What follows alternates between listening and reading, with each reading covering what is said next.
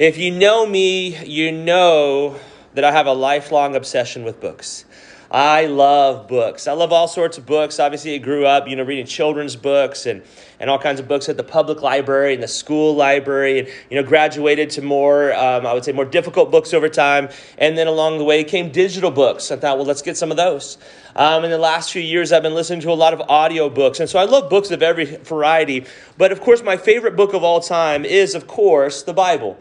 Now, that's not something just to say because I'm a pastor, but this is my favorite book because I've never found a book that's more interesting, that's more helpful, that's more life-changing than this book. This is the book by which all others are judged. And so the Bible is sometimes referred to as the book of the Word.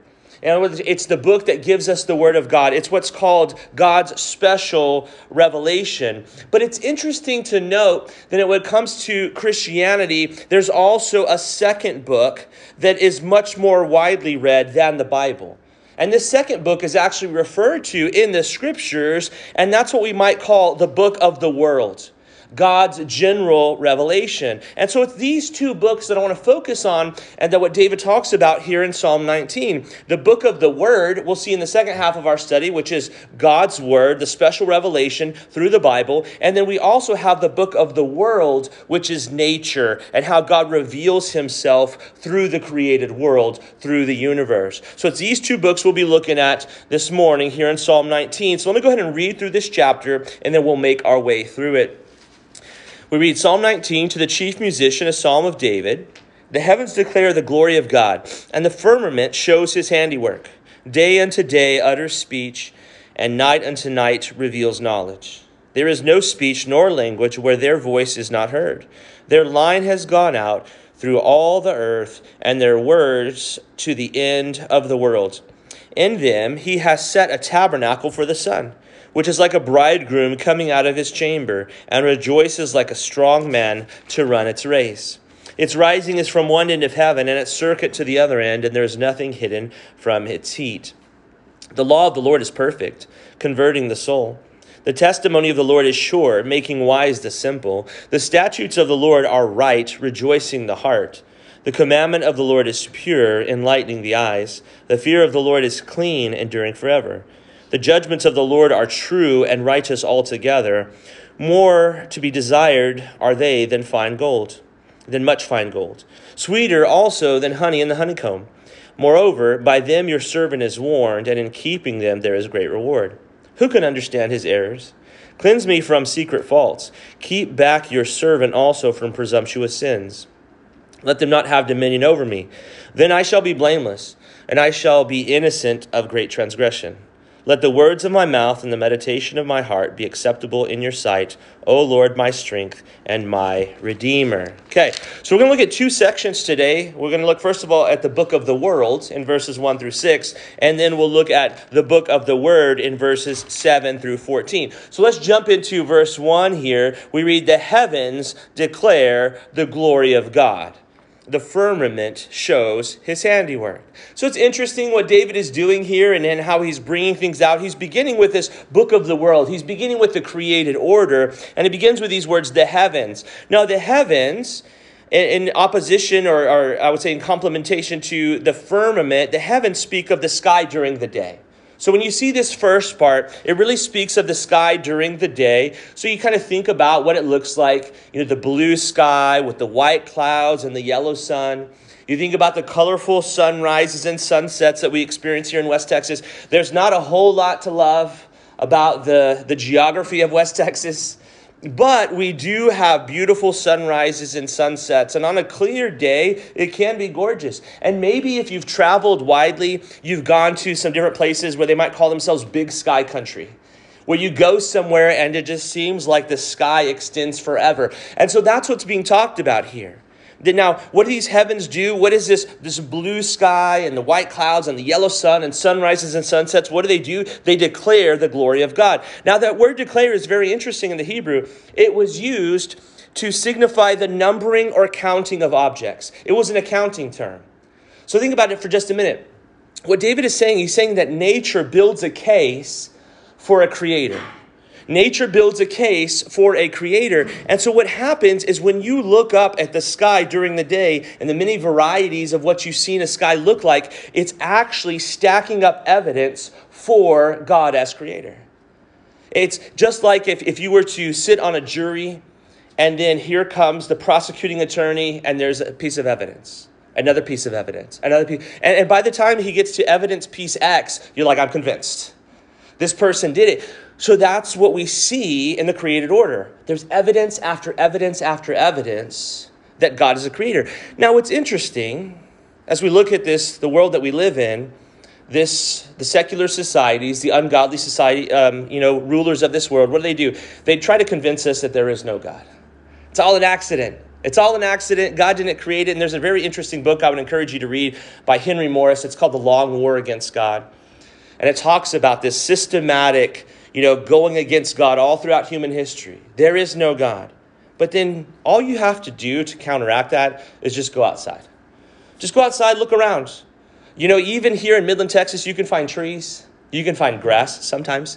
You can find these sort of things and begin to look, begin to observe, and you'll see that it declares that it stacks up evidence for God as creator. Now, not only God as creator, but it actually speaks of the glory of God. Notice, the heavens give evidence to the glory of God.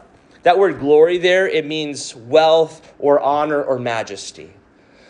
Wealth or honor or majesty. And so the day sky makes a compelling case for the majesty of the God who created it. We may or may not get up in time to see the sunrise, but if you do, you begin to see that. And it's interesting, there's this brief window where you can kind of really see the beauty of it. The oranges and the pinks with the different colors. And it's kind of this 15-minute window, usually, that if you miss it, it kind of fades.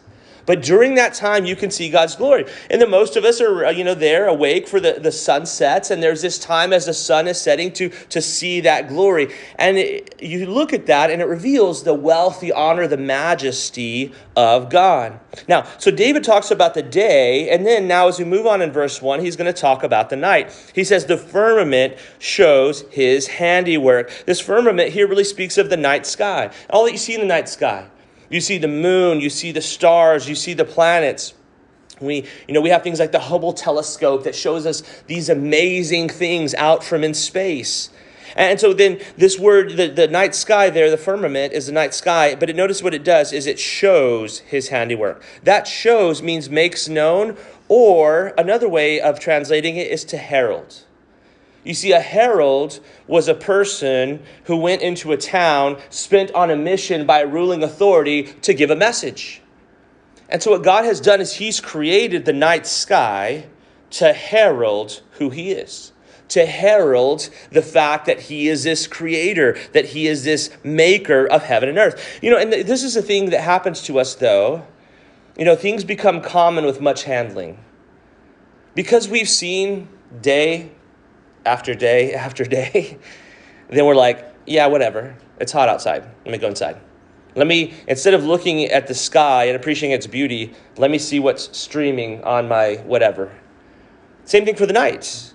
Because we see the night after night after night, yeah, whatever.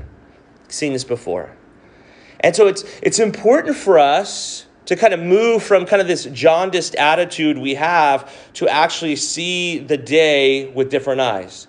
To realize, okay, the day is having evidence, giving me evidence of God as creator. The night is showing me, what is it showing me? What does it herald me? Notice his handiwork. The firmament shows his handiwork. The handiwork means the work of his hands. It's the work of his hands. It's his labor, it's his deed. It actually could also be used to, like when a woman who is working and sewing something. That's what it's talking about. The night sky, as we think about, the stars and the planets and all that, it shows his handiwork. And I love that. I can't remember the exact verse. I think it may be Genesis 1, verse 16. I'm not sure exactly.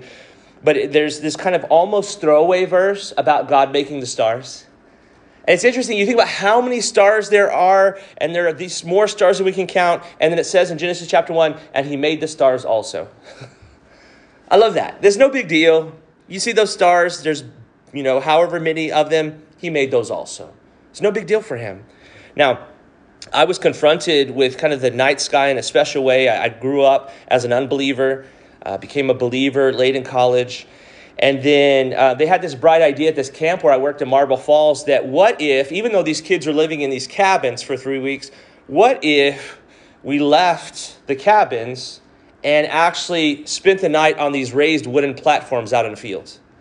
I was like, well, yeah, I haven't been getting good sleep for the last 3 weeks. Why not make it worse? And so we went to these wooden platforms and we put our sleeping bags on them and we slept. And as you could imagine, I couldn't sleep very well during the night. I kept waking up. But the Lord did something without waking up, because as I woke up, it was there near Lake LBJ, so not a lot of light pollution. And so I would look up and I would see the stars. And I would see the moon, and I would see clouds passing by. And it was amazing. That's why I'd fall asleep for another couple of hours, and the sky would have changed because of the rotation of the earth and all that. So that night is cemented into my mind as seeing the handiwork of God, just seeing his glory. It was a wonderful time. So for us, as we go out today, let's look up at the heavens, not directly into the sun, please. But let's look up and realize that it's giving evidence for God's glory, his majesty. Let's look at the night sky and see that it's showing his handiwork.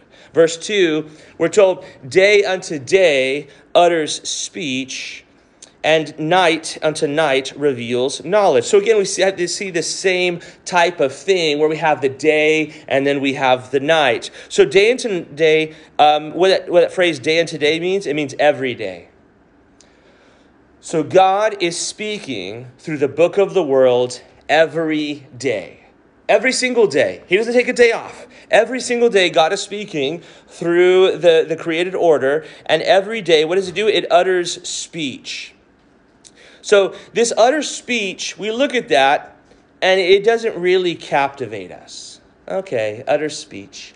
But in the Hebrew, it is very, very strong. This phrase utters in the Hebrew, it means to flow or pour out or gush forth.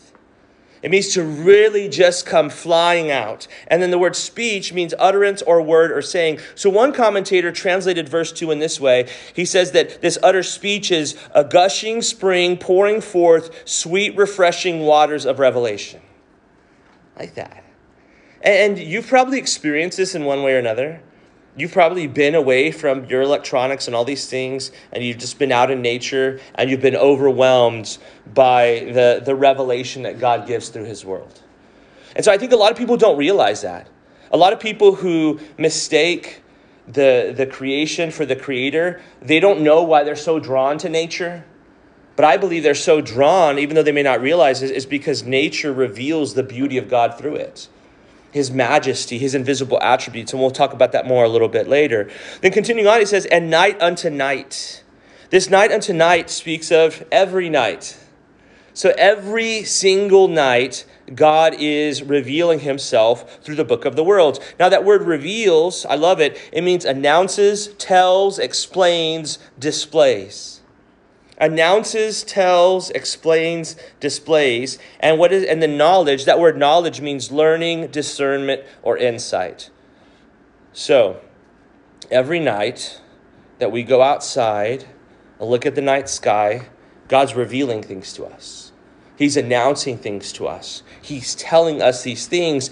So I believe that God is always speaking, both through the word and through the world. The question for you and I is, are we listening? Because you and I know it's possible, especially us guys, it's absolutely possible for someone to be speaking to us and us not hear it at all. There's going to be a game on, if you've heard, this afternoon. There's going to be some guys watching it, probably some wives and girlfriends talking to those guys watching it. The guys will have no recollection of that. They will have no understanding that they're being spoken to. Same thing for us and God through the world. Day unto day, night unto night, God is speaking to us, but are we willing to listen? And so the beauty of the night sky, the vastness of the universe, what is God doing with this? Because this is one of the questions that's often asked, and I've addressed it from the pulpit, but I want to address it again. People ask, why is the universe so big? Why is the universe so big? And they really talk about it from a kind of an atheistic idea of, well, we can't be important because we're just these little people on this little dirt clod in the kind of the corner of the universe, and look how big it is, and it must all be by mistake. But here's the question that I always ask people. If you were the greatest artist who ever lived, would you draw stick figures? If you were the greatest composer who ever lived, would you come up with Twinkle, Twinkle, Little Star?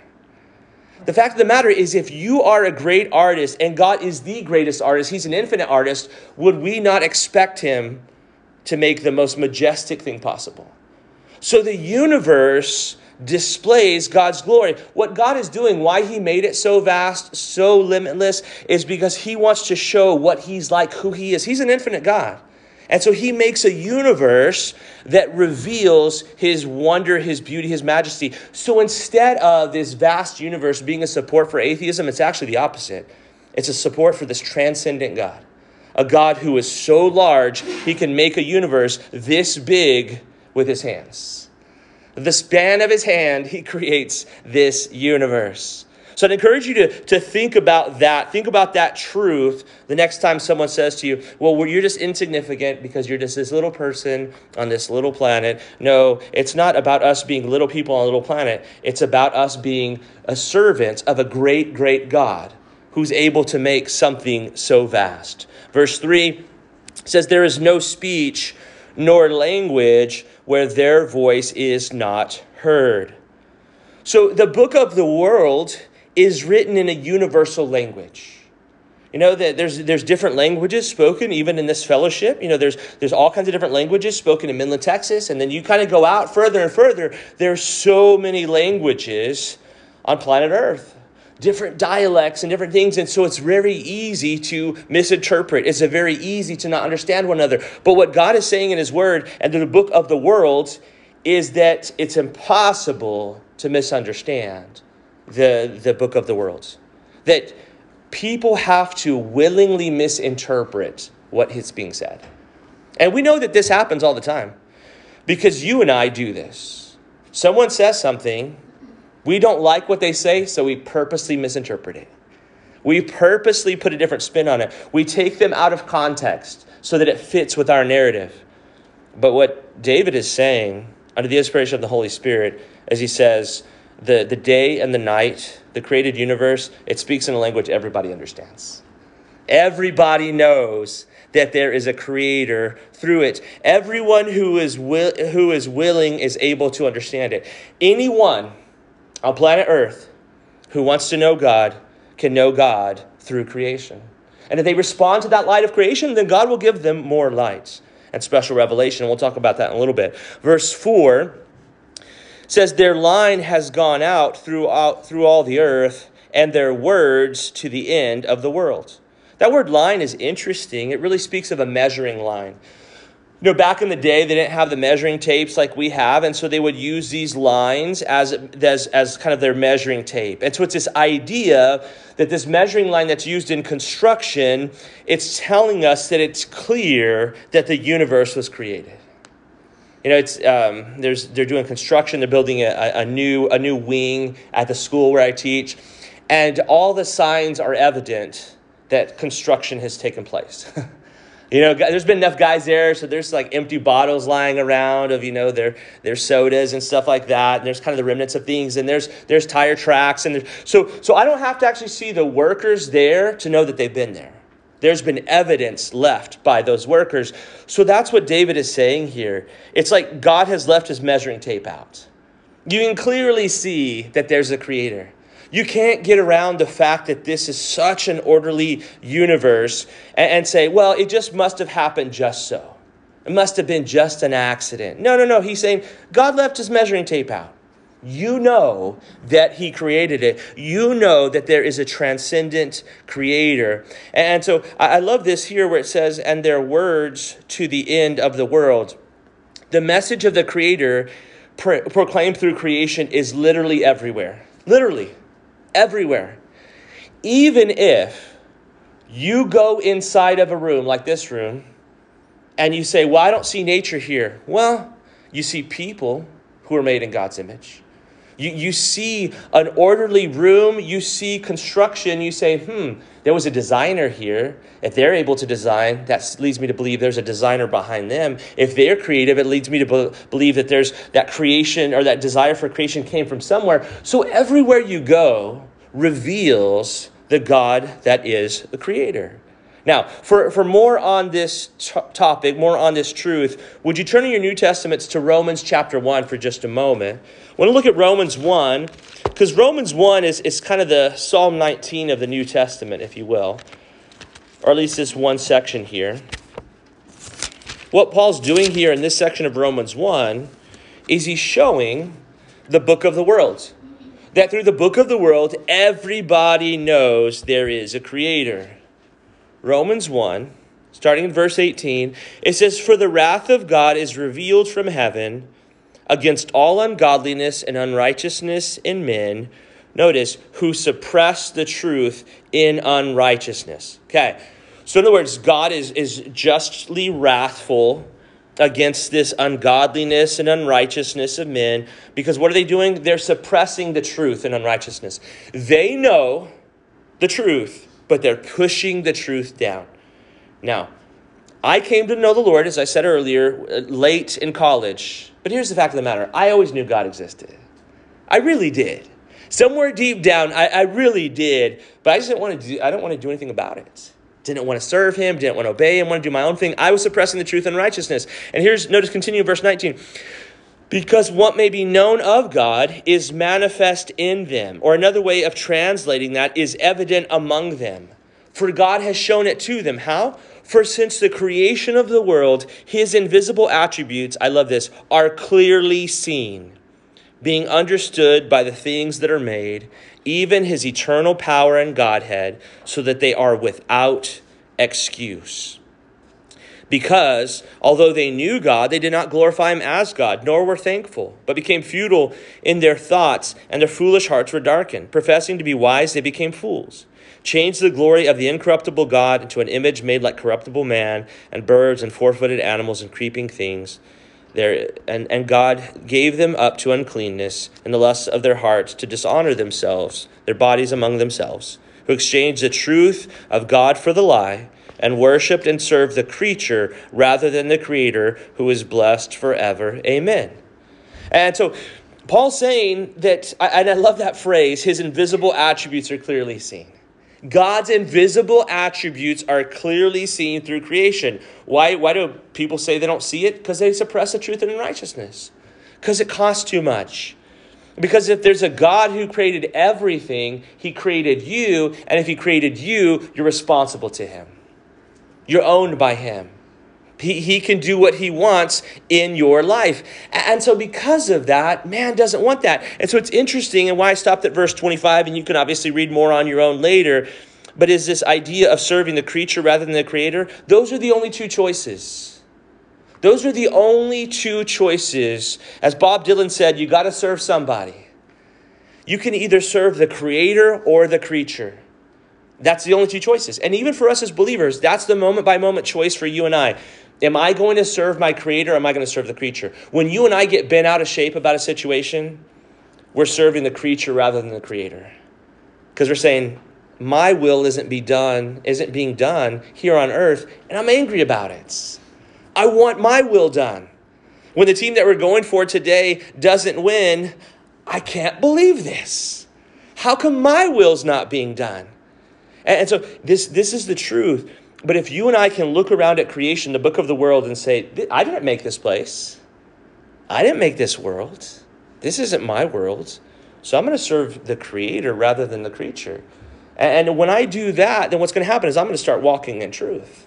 I'm going to see God clearly, and it's going to be wonderful. So please understand that when a person says to you, I don't see any evidence of God, I don't believe that God can exist, what they're doing, they're admitting to you that they're suppressing the truth and unrighteousness, that they're pushing it down. And so you and I can start with the book of the world. We can talk about creation, and we can talk about order, and all these kind of things. But please understand that if a person doesn't want to hear the truth, they're not going to hear the truth. They're going to keep suppressing that truth and righteousness. But that for you and I, let's not suppress the truth. Let's look around this world. Let's see God speak to us. Let's listen to him through the book of the world. All right, let's turn back now to Psalm 19, continuing on there in verse 4.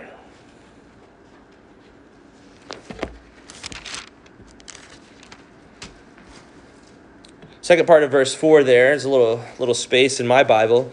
It says, in them he has set a tabernacle for the sun, which is like a bridegroom coming out of his chamber, and rejoices like a strong man to run its race. Its rising is from one end of heaven, and its circuit to the other end, and there is nothing hidden from its heat. So just David picks one, central object to focus on in creation. He talks about the sun. The sun's familiar to all of us. The sun is incredibly important to life on planet Earth. And so the sun is being talked about here kind of from an observational point of view.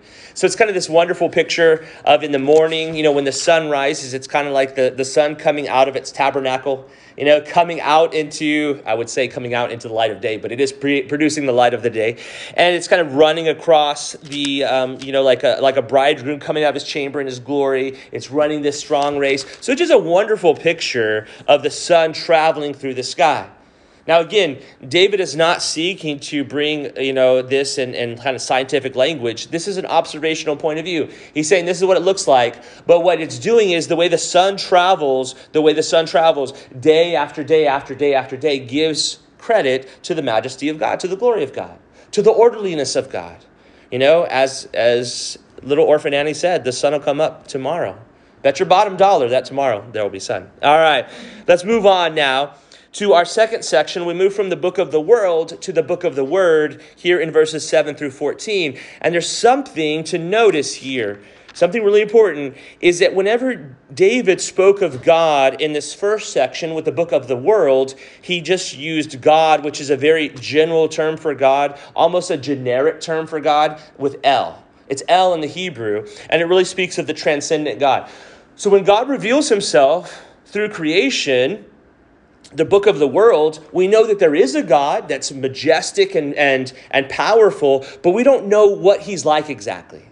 We just know that he's big and powerful. We don't know about his character. And so that's where everything shifts with the special revelation of the book of the word. So verse 7, it says, the law of the Lord is perfect. So again, we have the shift from God as the Hebrew El to the Lord, Lord, which is Yahweh, the covenant name of God. So we move from transcendent deity to now personal relationship God. So that's a very important thing. When you see God before being a believer and kind of just see creation, you're just kind of seeing kind of God in general. I know there's a creator, but now you get to know the specific God that he is. You begin to know him personally. And so the lesson here is that the book of the world, general revelation, only takes you so far. General revelation only takes you so far. It tells you that God is great, but the book of the word, special revelation, tells you that God is good. Book of the world, God is great. Book of the word, God is good. And that's really, really important. Because some people say, well, I just worship God by going on a hike. And I worship God as, well, what is this God like? Well, he's a God who made everything. Okay, but what else? Well, he just kind of made everything and he kind of just lets me do whatever I want and he's cool with it. Well, that's not the true God.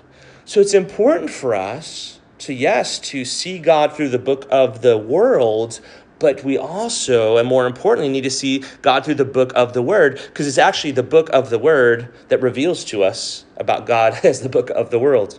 Now, notice the law of the Lord is perfect. The law of the Lord is perfect. That word perfect there, it means perfectly complete or completely perfect.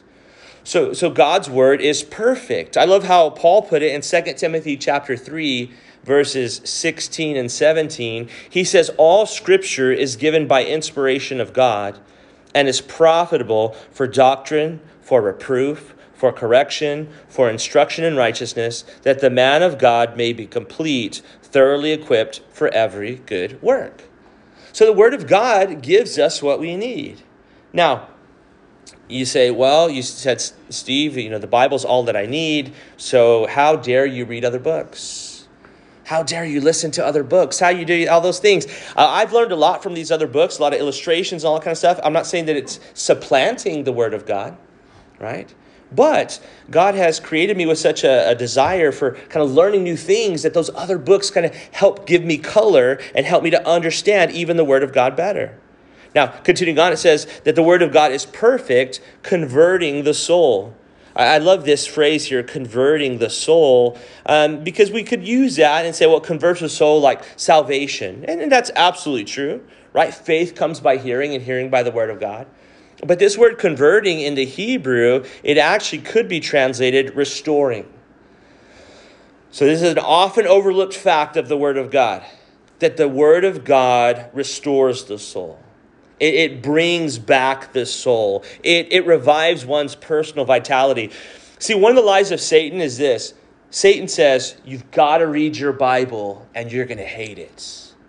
You've got to read your Bible and its work. You've got to read your Bible and you've got to check that box off the list for today.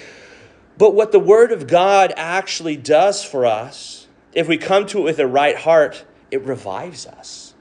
It restores us. It refreshes us. It washes away the muck and the mire of this world, those things that blind us, those things that confuse us. It gives us clarity. That's what the Word of God does. So look at the Word of God to do that for you. Look at the Word of God to convert your soul by, what I mean is restoring your soul, bringing back your life, reviving you, not as a have to, but as a get to, as a want to when you come to God's Word. And so I'd encourage you, read the Word of God for personal refreshment. I don't know how many countless hours I've sought to be refreshed by television. Hasn't worked. It's not refreshing. At the end, I either have fallen asleep or just said, that's a waste of time. So for you and I, if we want to be refreshed, we want to see things clearly, come back to the Word of God. I love how Jeremiah put it in Jeremiah 15:16. And if you're not familiar with Jeremiah's ministry, it was a rough one. You don't want it. You don't want a Jeremiah ministry. But this is what he said. Your words were found and I ate them. And your word was to me the joy and rejoicing of my heart. Jeremiah needed a lot of joy and rejoicing. Jeremiah was a guy called by God to go out and share the message that if the people didn't repent, they're going to fall to the Babylonians. And God told him, Jeremiah, by the way, nobody's going to listen to you. So go ahead and go preach for 40 years. No one's going to pay attention. And he did that. And then if you can read his book of Lamentations as well, where he laments the fall of Jerusalem and the destruction of that city that he loved. And so Jeremiah was a man who needed refreshment. He needed to be just encouraged. So where did he go? He went to the Word of God. So you and I, no matter what we're going through, no matter what our life looks like, come back to the Word of God for that restoration of soul. Continuing on, we read here that the testimony of the Lord is sure. The testimony of the Lord is sure. That testimony, I love this, it means the Lord's testimony of himself.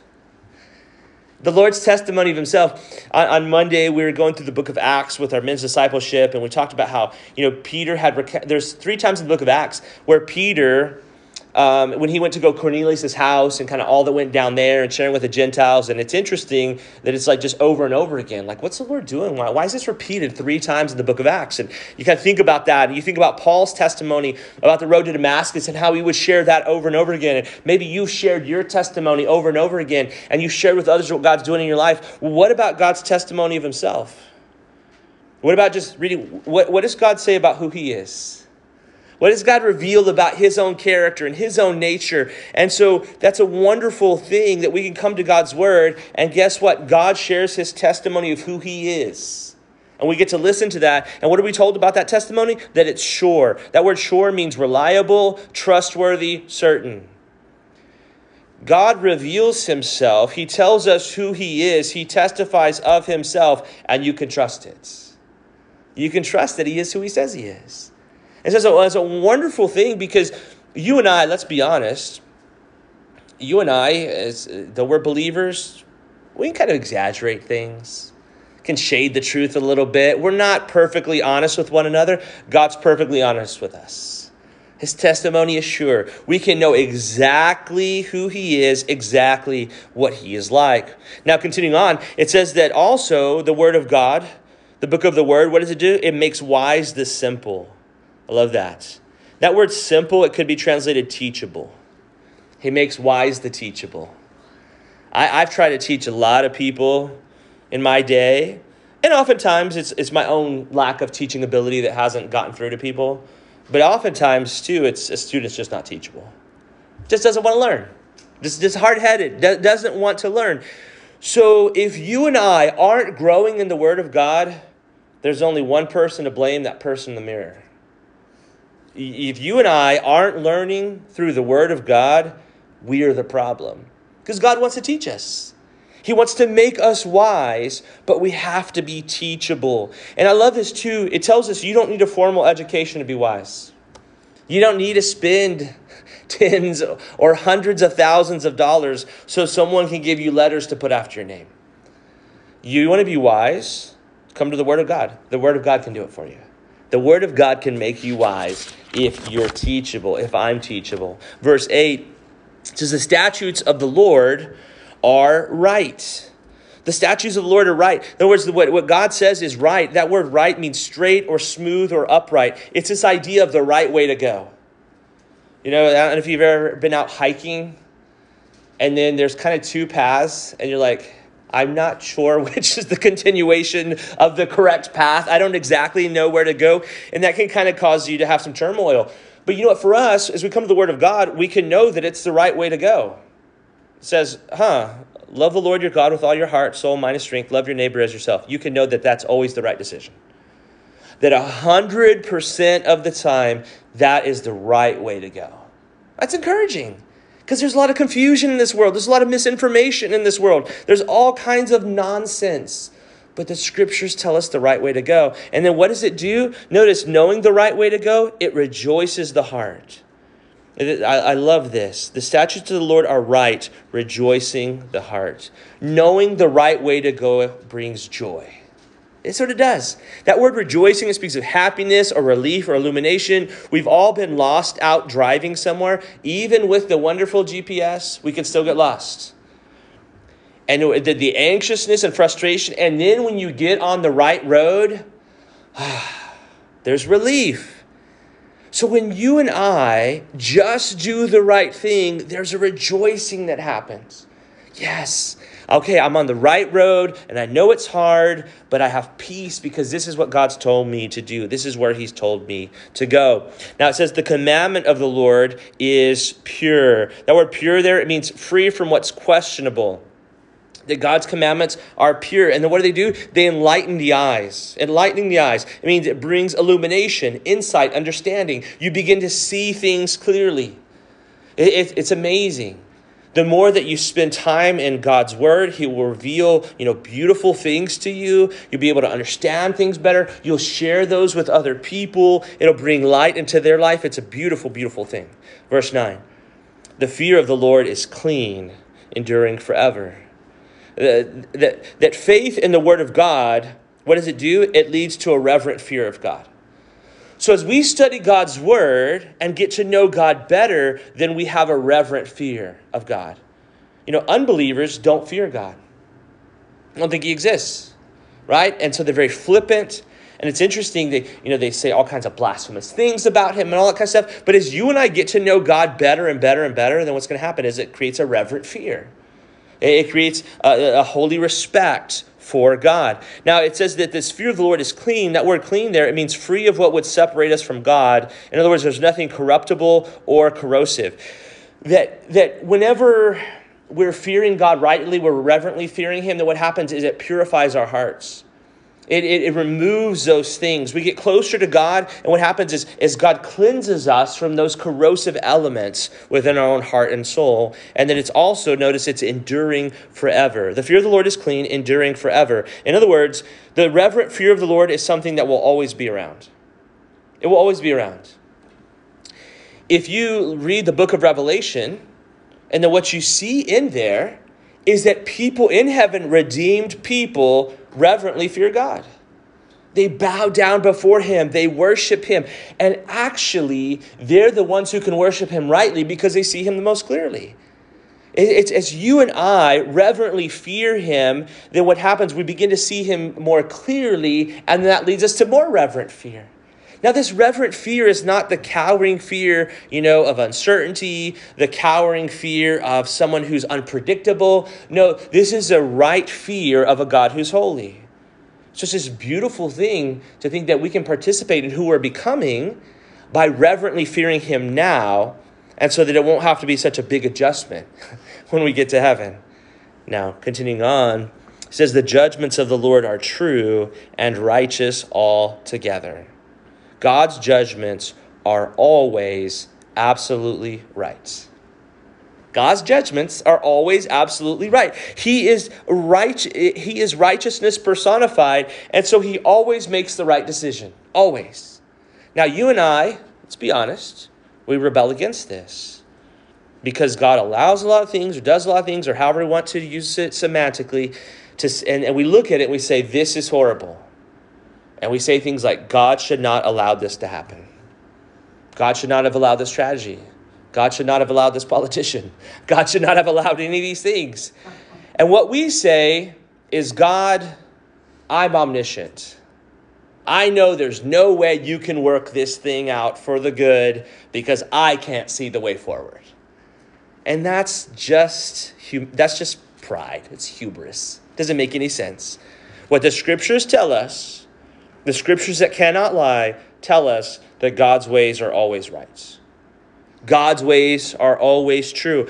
So the better thing for you and I, and maybe this is just me, the better thing for me to do is in every situation say, I don't know how this situation can be right, but God is right.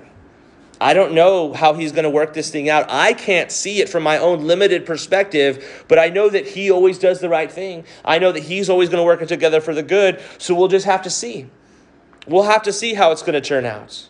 And so God is always right. God is always just. He always does the right thing. Verse 10 says, more to be desired are they than gold, yea, than much fine gold. Now, what we have here is the intrinsic value of God's word, that God's word is more valuable than gold. That's what the scripture says. And scripture says similar things over and over and over again. But the fact of the matter is, for us as believers, we have to ask ourselves, do we really believe this? Do I really believe that God's word is more valuable than gold? Most people don't believe it. Where we kind of are a little bit lonely at first service on Sunday mornings. But if I said we're giving away gold today, there would be people murdering us to get at it. But when it comes to the word of God, like the old saying goes, I can't give it away. Right? That's how people view it. And so we understand that from a worldly point of view. But what about us as believers? Do we actually believe that the word of God is more valuable than gold? Because gold is perishing. Gold's going to be lost. Everything that's built in this world is going to fade away. But what the word of God builds in us is something that's forever. It builds us into people that are going to have eternal rewards. It builds us into people that are going to know God and spend time with him and enjoy him forever. So that's why it's more valuable than gold. I love how I'm going to give you a couple of verses that tie into this. Psalm 119, verse 72 says this, the law of your mouth is better to me than thousands of coins of gold and silver. And then Proverbs 16:16 says, how much better to get wisdom than gold, and to get understanding is to be chosen rather than silver. Now it's interesting because for you and I, we're kind of in a position to say, well, I don't know, I could use a little bit more gold here and there. But David and Solomon were guys who had a lot of gold.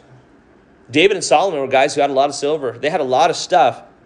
So they could say, I've had all the gold, I've had all the silver. I can tell you this right now, the word of God's better than it. It's better than these material riches. All right, let's continue on here. So we saw after the gold, notice verse 10, sweeter than honey, and sweeter also than honey and the honeycomb. So we have the intrinsic value when it says like the word of God's better than gold. And now we have kind of this experienced pleasure of God's word. There's more enjoyment from the word of God than honey and the honeycomb. And this is like the ultimate in the ancient world when it comes to, you got a sweet tooth, you want some honey. And so David is saying the word of God is better than that. And so for us, are we coming to the word of God and saying, hey, this is better than TNT Donuts? I'm coming to the word of God. Shirley, cover your ears. It's better than Shirley's cinnamon rolls. Right? Is this that the word of God brings a sweetness to my soul that no physical thing can bring.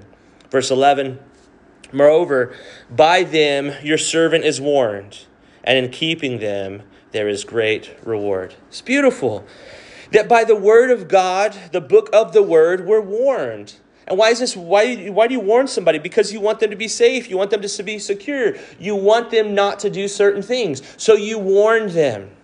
A parent warns their child, don't run in the road, not because he hates the child, because he loves the child. Because he wants to keep the child safe. And so the word of God warns us to what not to do. But then also we're told, and in keeping them, there is great reward. This is a means of an abundant outcome, a blessing, a recompense for obeying. So there's what to do. So it warns us what not to do, and then gives us a reward for what to do. And we need to keep that in mind. Because sometimes we get this mentality of like, well, I just need to obey the word of God because God told me to, and I'm going to hate it, and I'm just going to do it. No. Keeping the word of God is a great reward. It can reward us relationally. It can reward us in, service to him. It can reward us in any number of ways. Grow us in our, relationship with him, relationship with others, and all kinds of things can come out of it. And so for us to say there is a great reward in serving God, in knowing God, and obeying his word. Verse 12, who can understand his errors? Cleanse me from secret faults. In other words, we all make errors. We all, have shortcomings. We all have blind spots. And so we need the word of God to cleanse us from those secret faults. And it's interesting, God will do it. You ask God, say, Lord, reveal to me my sinfulness as I read your word. He'll get to work right away. He will show you right away. And so we need God's cleansing. And so we're cleansed by the Spirit of God working through the Word of God. As we read the Word of God, God's Holy Spirit reveals things to us and cleanses us from those sins. Verse 13, keep back your servant also from presumptuous sins. Let them not have dominion over me. Then I shall be blameless, and I shall be innocent of great transgression. Now, this word keep back there means restrain me from presumptuous sins. Those are sins done in a proud and defiant way. And unfortunately, as we read this, if David wrote this before his sin with Bathsheba, God did seek to keep him back from that sin. And I would encourage you sometime go back and read that chapter and see all the stop signs that David blew through. See how David was not out with his army at the time it was to battle. He was hanging out at home. See how David was not occupied, but just kind of wandering around on the roof. Sees a woman bathing, doesn't look away. You see David go ask about her. Somebody says to David, hey, that's Uriah's wife. And he blows through that stop sign. And you see this over and over again, that God set up situations so David knew he was blowing through the stop signs. But here's the deal about how God works. God is not going to put you in a straitjacket and throw you in a room so you don't sin. God's going to warn you. God's going to give you his Spirit to show you. God's going to put people in your life to seek to restrain you. But it's not going to be physically. God's going to give us a choice at the end of the day. And so David committed those presumptuous sins. And unfortunately, notice verse 13. What happens when you give in to presumptuous sins? He says, let them not have dominion over me. Presumptuous sins enslave us. They become our masters and we become their slaves. And what happened to David is that the sword never departed from his household after his sin with Bathsheba. There was always a problem there. And so please understand, you and I you're going to fall into sin. We're going to walk into sin. We're going to do these kind of things. But there's something different. When we presumptuously go into something, when we just say, I'm going to do this thing. I know it's wrong, but I'm going to do it and take the consequences. We're asking to be mastered by that sin. We're asking to be enslaved once again by sin. Continuing on the last part of verse 13, he says, then I shall be blameless. then I shall be innocent of great transgression. So this should be our prayer. Lord, keep me away from these presumptuous sins. Keep me away from these places. Let me be innocent of great rebellion, and let me be blameless. It doesn't mean sinless, but it means that there's not something kind of ongoing, unrepentant sin in your life that people can point out. And so David is asking for that. We know that David went against that in his sin with Bathsheba, but let this be a prayer for us. Verse 14, last verse. Let the words of my mouth and the meditation of my heart be acceptable in your sight, O Lord, my strength and my Redeemer. So I love that. The words of my mouth, what I say, the meditation of my heart, what I think, be acceptable in your sight, be what you want. You know, this is a prayer God wants to answer. Lord, let me say what you want me to say. Let me think what you want me to think so that I can be what you want me to be. That's beautiful. And that's the best thing possible to be. And then he says, oh Lord, my strength. That word strength is one we've seen over and over again. It means rock, this foundation. And he says, my Redeemer. Now I love that Redeemer because it's in the Hebrew, it speaks of a kinsman Redeemer. And a kinsman Redeemer is the most, probably the best Old Testament picture of that is Boaz and Ruth. Ruth is destitute. She has nothing. And she goes to the Boaz to be her covering, to be her provider, to be her protector, to redeem her out of the situation that she's in. And that's really the picture between us and God. We have nothing to offer God. We are destitute. He didn't save us because he looked down and said, man, I really need somebody on my team like them. That's not what God said. God looked at us and said, those people really need some help. They really need some help. And I'm willing to help them. I'm willing to redeem them. I'm willing to bring them onto my team. I'm willing to adopt them into my family, to bring them into my home if they'll submit to me. So there's a beautiful picture here as we kind of close of our own need for God in the whole situation. So as we close, I just want to exhort you to read 2 books every day.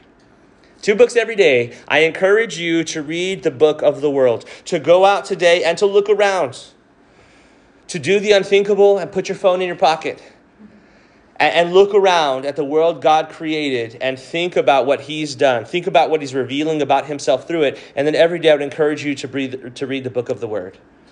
To come to the book of the Word, not of like, I've got to accomplish this many chapters today and I got to get through this kind of thing today, but to say, I want to come here because I need restoration for my soul. I need to be cleansed by the Word. I need to know God better through it. So every day, read 2 books, read the book of the world and read the book of the Word.